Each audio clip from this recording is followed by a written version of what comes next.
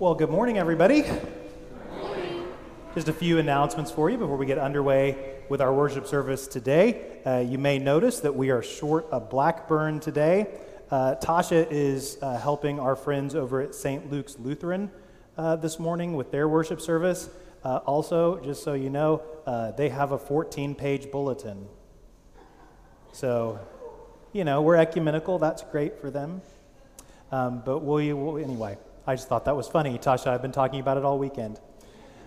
Other stuff to share with you. This week, pretty quiet around the church. Next week, not quiet around the church. So next Sunday, there will be a kids' craft event at 10 o'clock. Yeah, Morrison's they're not sure about that, to be honest.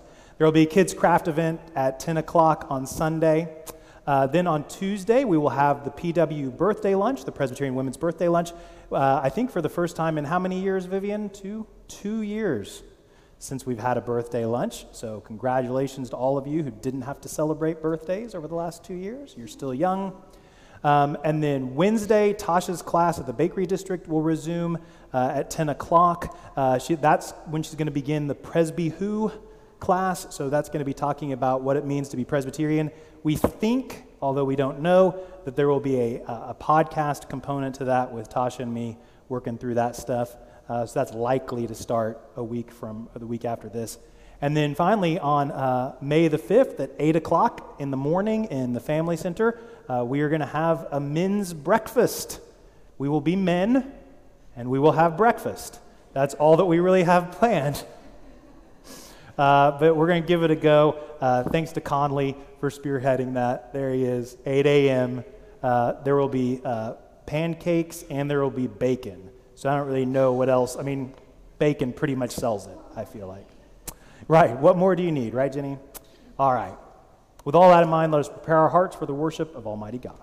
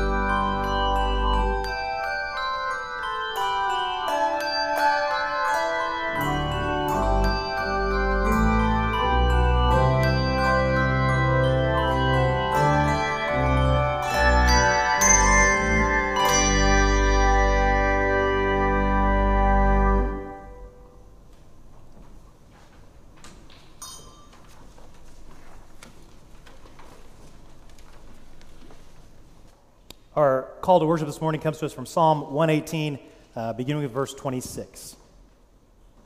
Blessed is the one who comes in the name of the Lord. We bless you from the house of the Lord. The Lord is God, and he has given us light. Bind the festal procession with branches up to the horns of the altar. You are my God, and I will give thanks to you. You are my God, I will extol you. Oh, give thanks to the Lord, for he is good. His steadfast righteousness endures forever. Let us pray. O Lord, we pray that your Spirit would be present with us this morning as we worship you. Help us to set aside all worries and distractions and fears and be present with you and with one another through Jesus Christ our Lord. Amen. Now let's stand and sing our first song.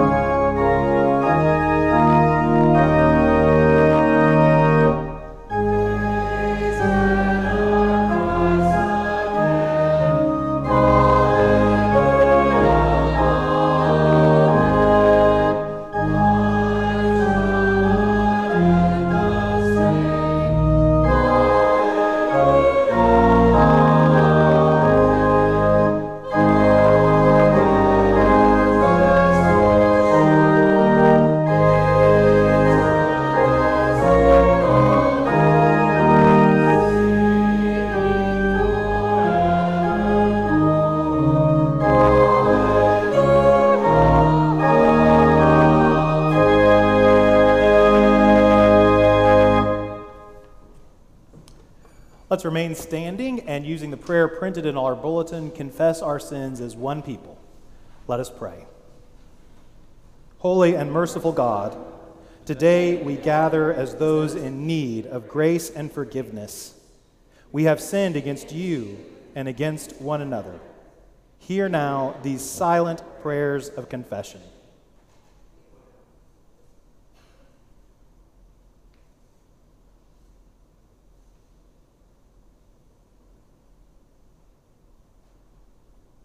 We offer you this confession, not in order to gain forgiveness, but to respond to the grace we have already received through Jesus Christ our Lord.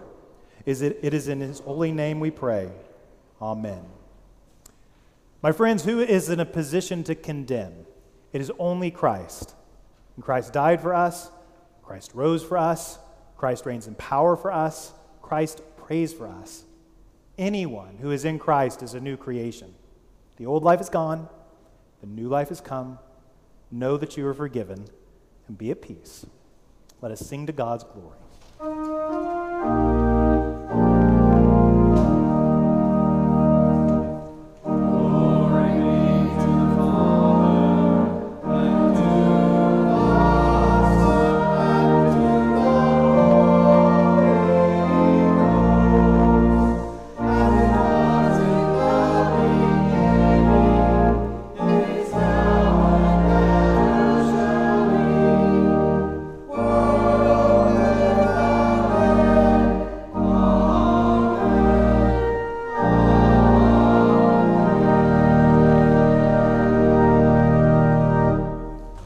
be seated.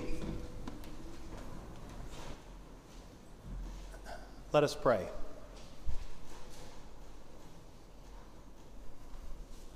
O Lord, may the words of my mouth and the meditations of all of our hearts be acceptable to you, our rock and our redeemer. We pray in Jesus' name. Amen. It is the Sunday after Easter, but we remain in Eastertide, so we will listen to this story about Jesus' resurrection. It is from the end of Luke, chapter 24. We're going to begin in verse 13. I invite you now to listen for God's word to us today. Now on that same day, two of them were going to a village called Emmaus, about 7 miles from Jerusalem, and talking with each other about all these things that had happened.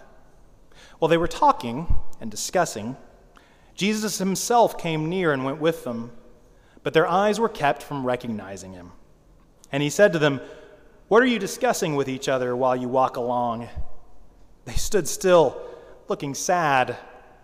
Then one of them, whose name was Cleopas, answered him, "Are you the only stranger in Jerusalem who does not know the things that have taken place there in these days?" Jesus asked them, "What things?" They replied, "The things about Jesus of Nazareth, who was a prophet, mighty in word and deed before God and all the people, and how our chief priests and leaders handed him over to be condemned to death and crucified him. But we had hoped that he would be the one to redeem Israel. Yes, and besides all this, it is now the 3rd day since these things took place. Moreover, some women of our group astounded us. They were at the tomb early this morning, and when they did not find the body there, they came back and told us that they had indeed seen a vision of angels who said that he was alive. Some of those who were with us went to the tomb and found it, just as the women had said, but they did not see him." Then Jesus said to them, "Oh, how foolish you are, and how slow of heart to believe all that the prophets have declared. Was it not necessary that the Messiah should suffer these things and then enter into his glory?" Then, beginning with Moses and all the prophets, he interpreted to them the things about himself in all the scriptures. As they came near the village to which they were going, he walked ahead as if he were going on, but they urged him strongly, saying, "Stay with us, because it is almost evening, and the day is now nearly over." So he went in to stay with them. When he was at the table with them, he took bread, blessed, and broke it, and gave it to them. Then their eyes were opened, and they recognized him, and he vanished from their sight. This is the word of the Lord. Thanks be to God. One thing I've noticed in the church is that sometimes we don't do the best job of making the main thing the main thing.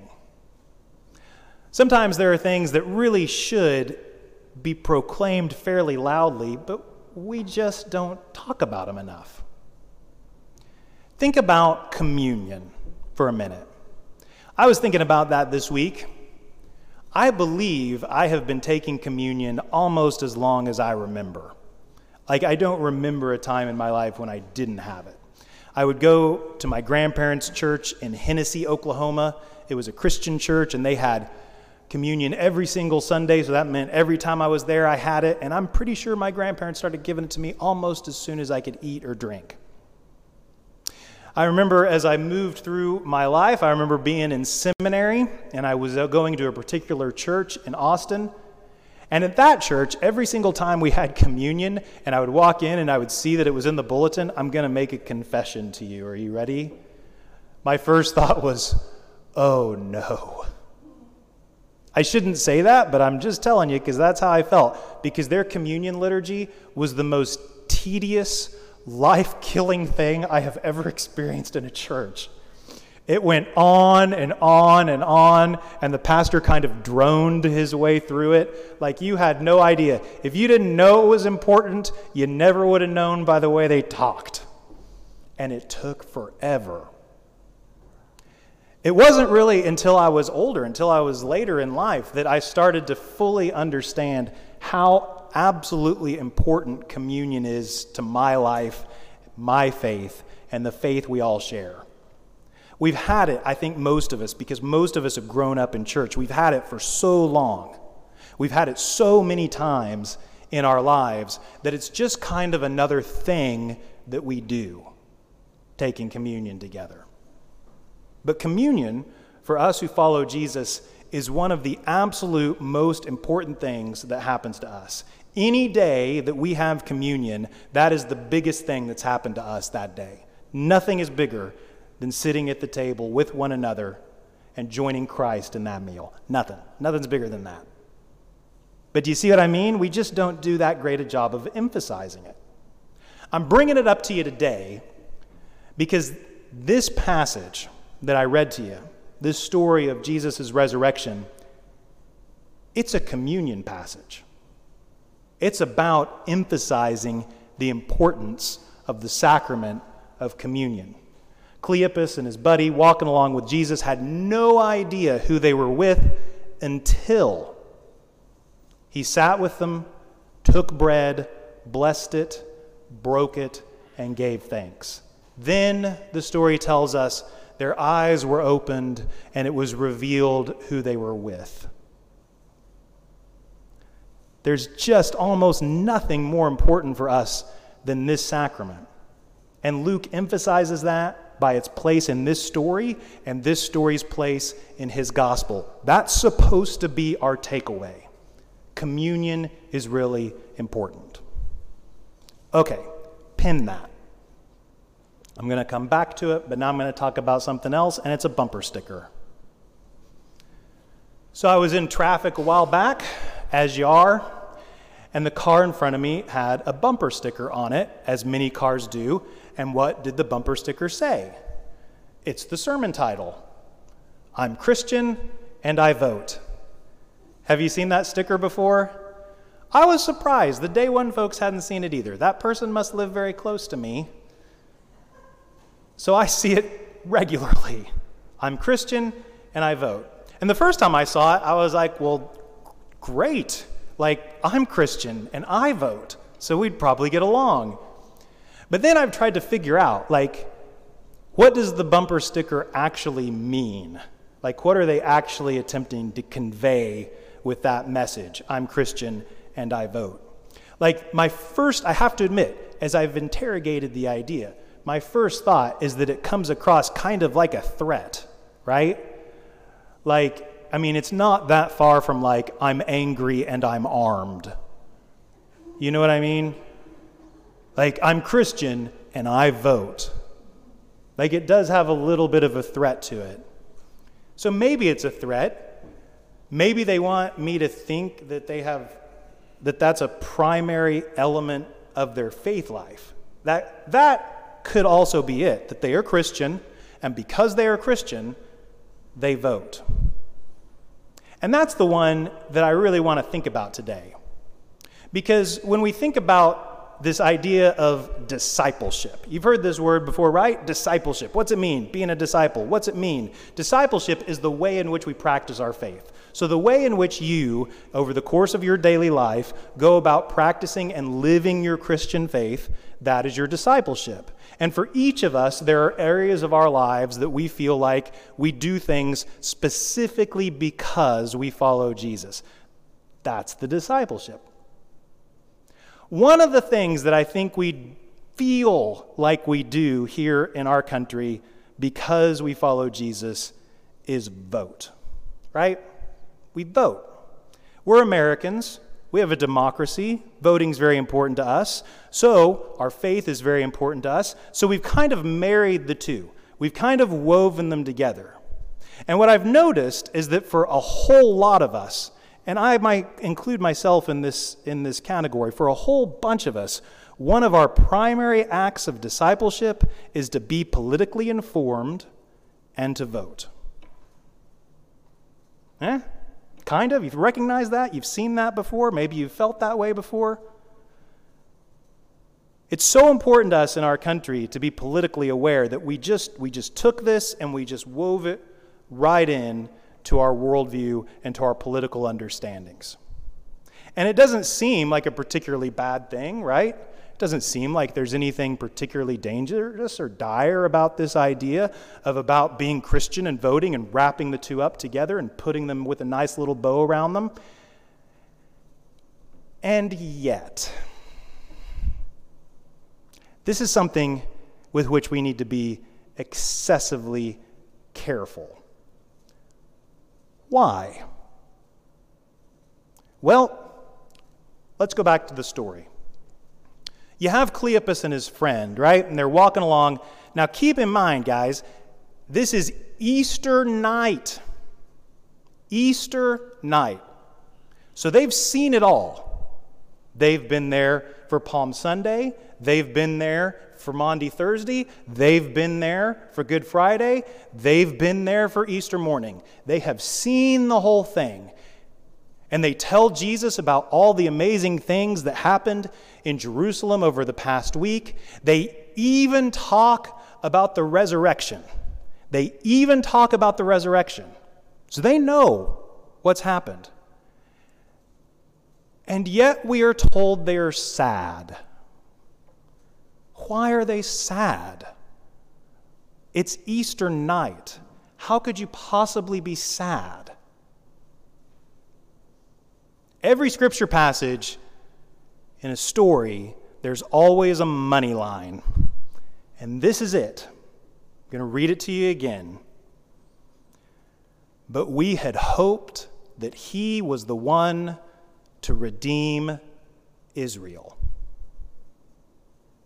If you translate that literally, we had hoped that he was the one to set Israel free from the Romans. Why were they sad? Because Jesus did not meet their political expectations. Because he did not achieve their preferred political outcomes. They knew the whole story. I feel like I need to say this again. They knew the whole story.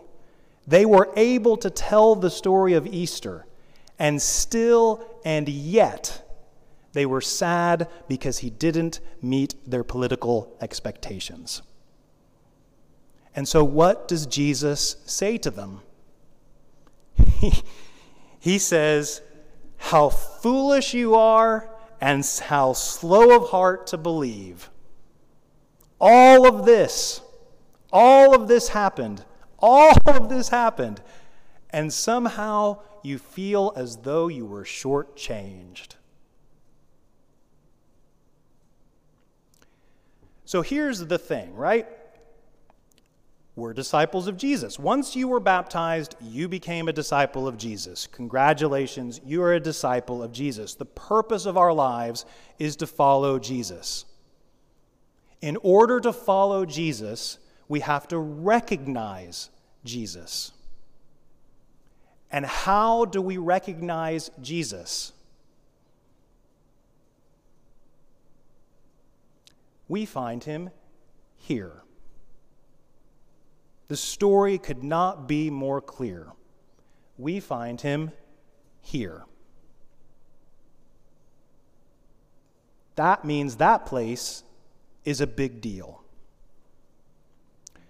So let's have a little exercise. Are you ready? A little exercise. So when Tasha or I break the bread, pour the juice, we say what are called the words of institution, which is like the worst possible name, I think, for the words that we say when we're at communion, because it totally minimizes what's happening.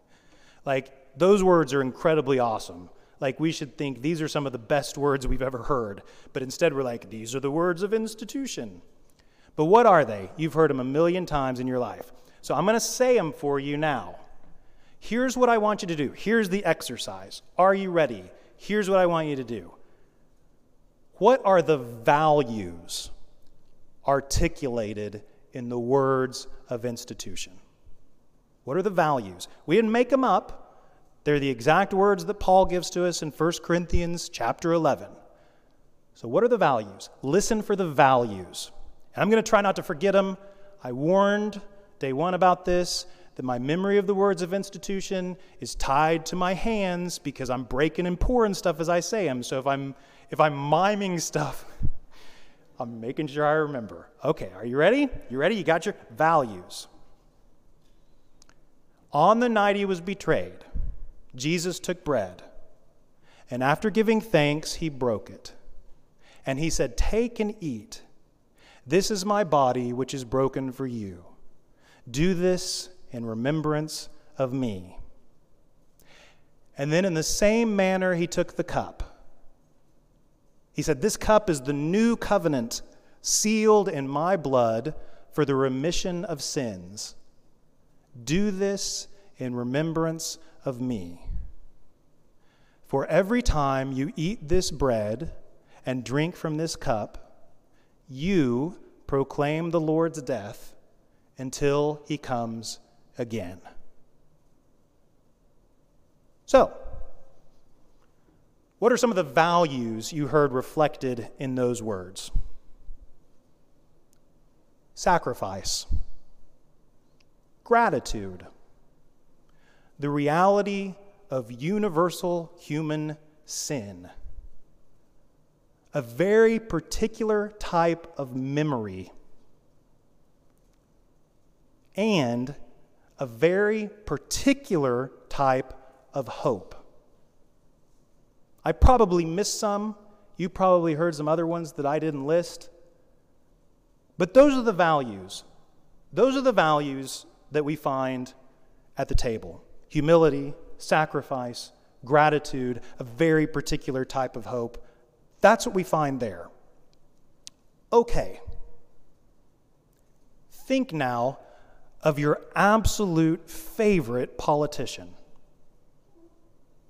An oxymoron, I know, but do your best. Think of your absolute favorite politician. When you think of them, do you think of gratitude, sacrifice, humility, and a very particular type of hope? I'm going to assume that the answer is no. When we think about following Jesus, we have to know where to find him. And if we are confused in our minds, or if we are unclear in our hearts, then history tells us that there is always going to be somebody there to tell us where to look for him. And the place that they're going to tell us where to look for him is in our leaders. Since the inception of Christianity, no matter the political system, leaders have been telling their Christian followers that they are the ones who embody the most ideal lived form of Christianity. It doesn't matter if it's a monarchy, a republic, a democracy, a dictatorship. There's always someone more than willing to tell us that if we are to follow Jesus, we should also follow them. They're the same people who convinced Cleopas and his friend that because Jesus did not liberate the Israelites from the Romans, that they should somehow be disappointed. It's the same people. I mean, you guys remember 8th grade history? You remember the divine right of kings? You remember that? You can Google it later if you've forgotten it. 1,000 years we did that nonsense.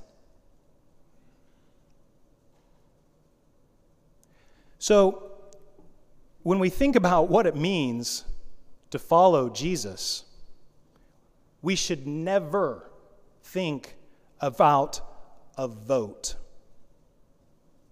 We should never think about a political leader or party.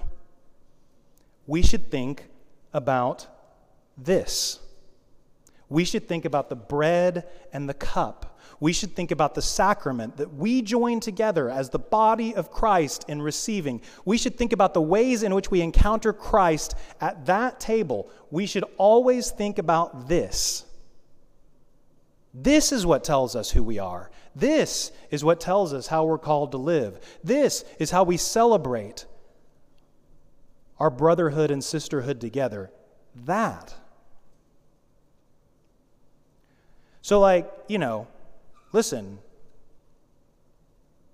I'm an American.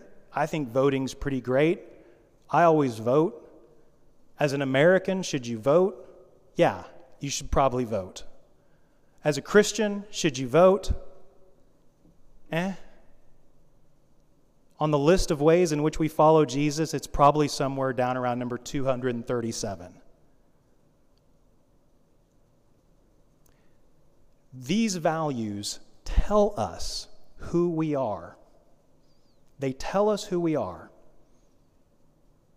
If we aren't sure who we're supposed to be following, they will always point us in the right direction. Sacrifice, gratitude, humility, sin, memory, and a very specific type of hope that one day Christ will come again. Amen. Let us pray.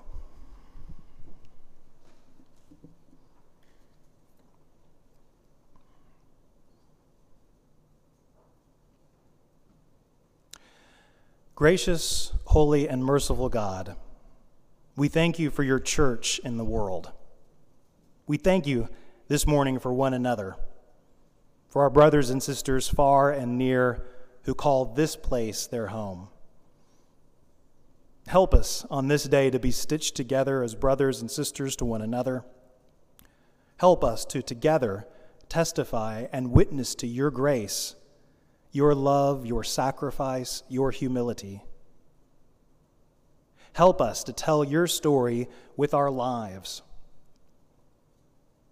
We thank you so much for the saints who have shaped us, the people who live with us and came before us, who left us such a rich spiritual legacy. We celebrate all of these things today, O Lord, and ask that they might inspire us as we go out into your world as your disciples.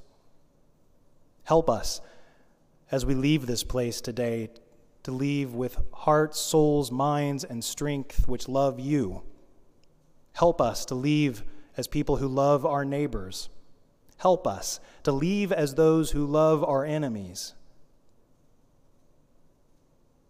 Help us to be shaped by this place, by your word, and by your presence this day. We're always mindful of the worries and the fears and the anxieties that we carry with us. And we take this moment now to lift those before you in silent prayer in the hope that you will be present in their midst.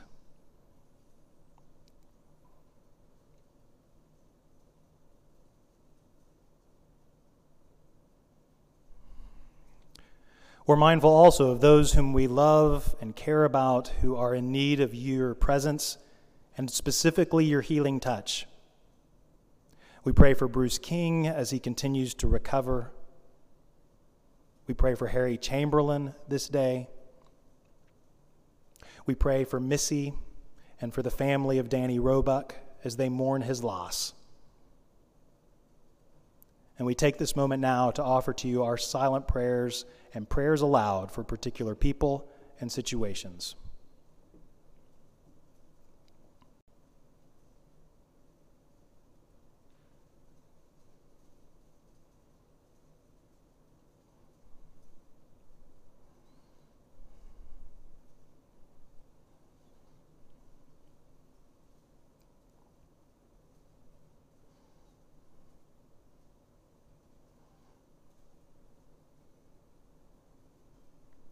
Holy God, it is with gratitude that we offer all of these prayers to you.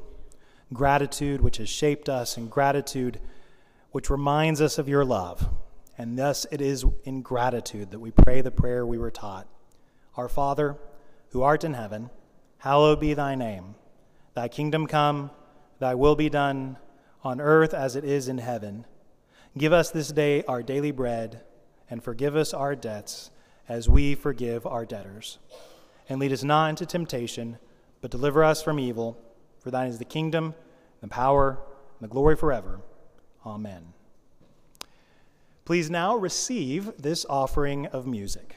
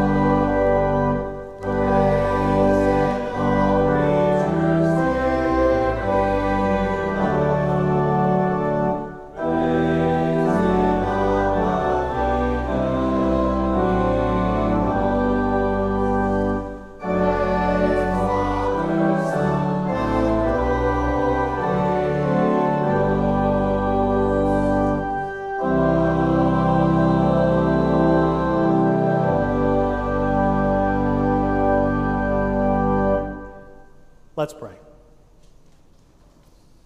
Holy God, we thank you for the many blessings you have bestowed upon us in our lives. We return our humble tithes and offerings to you, that they may be used for your glory in this place and throughout your world. In Jesus' name, amen.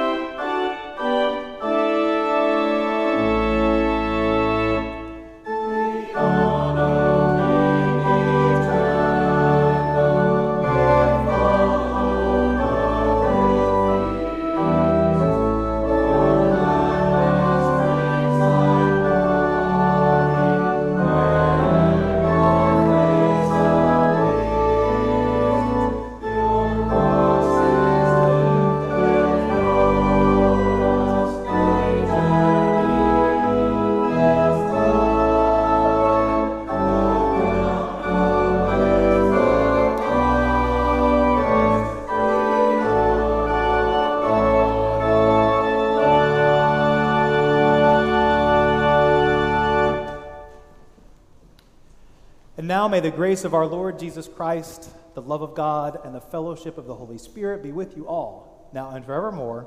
Amen. The peace of Christ be with you.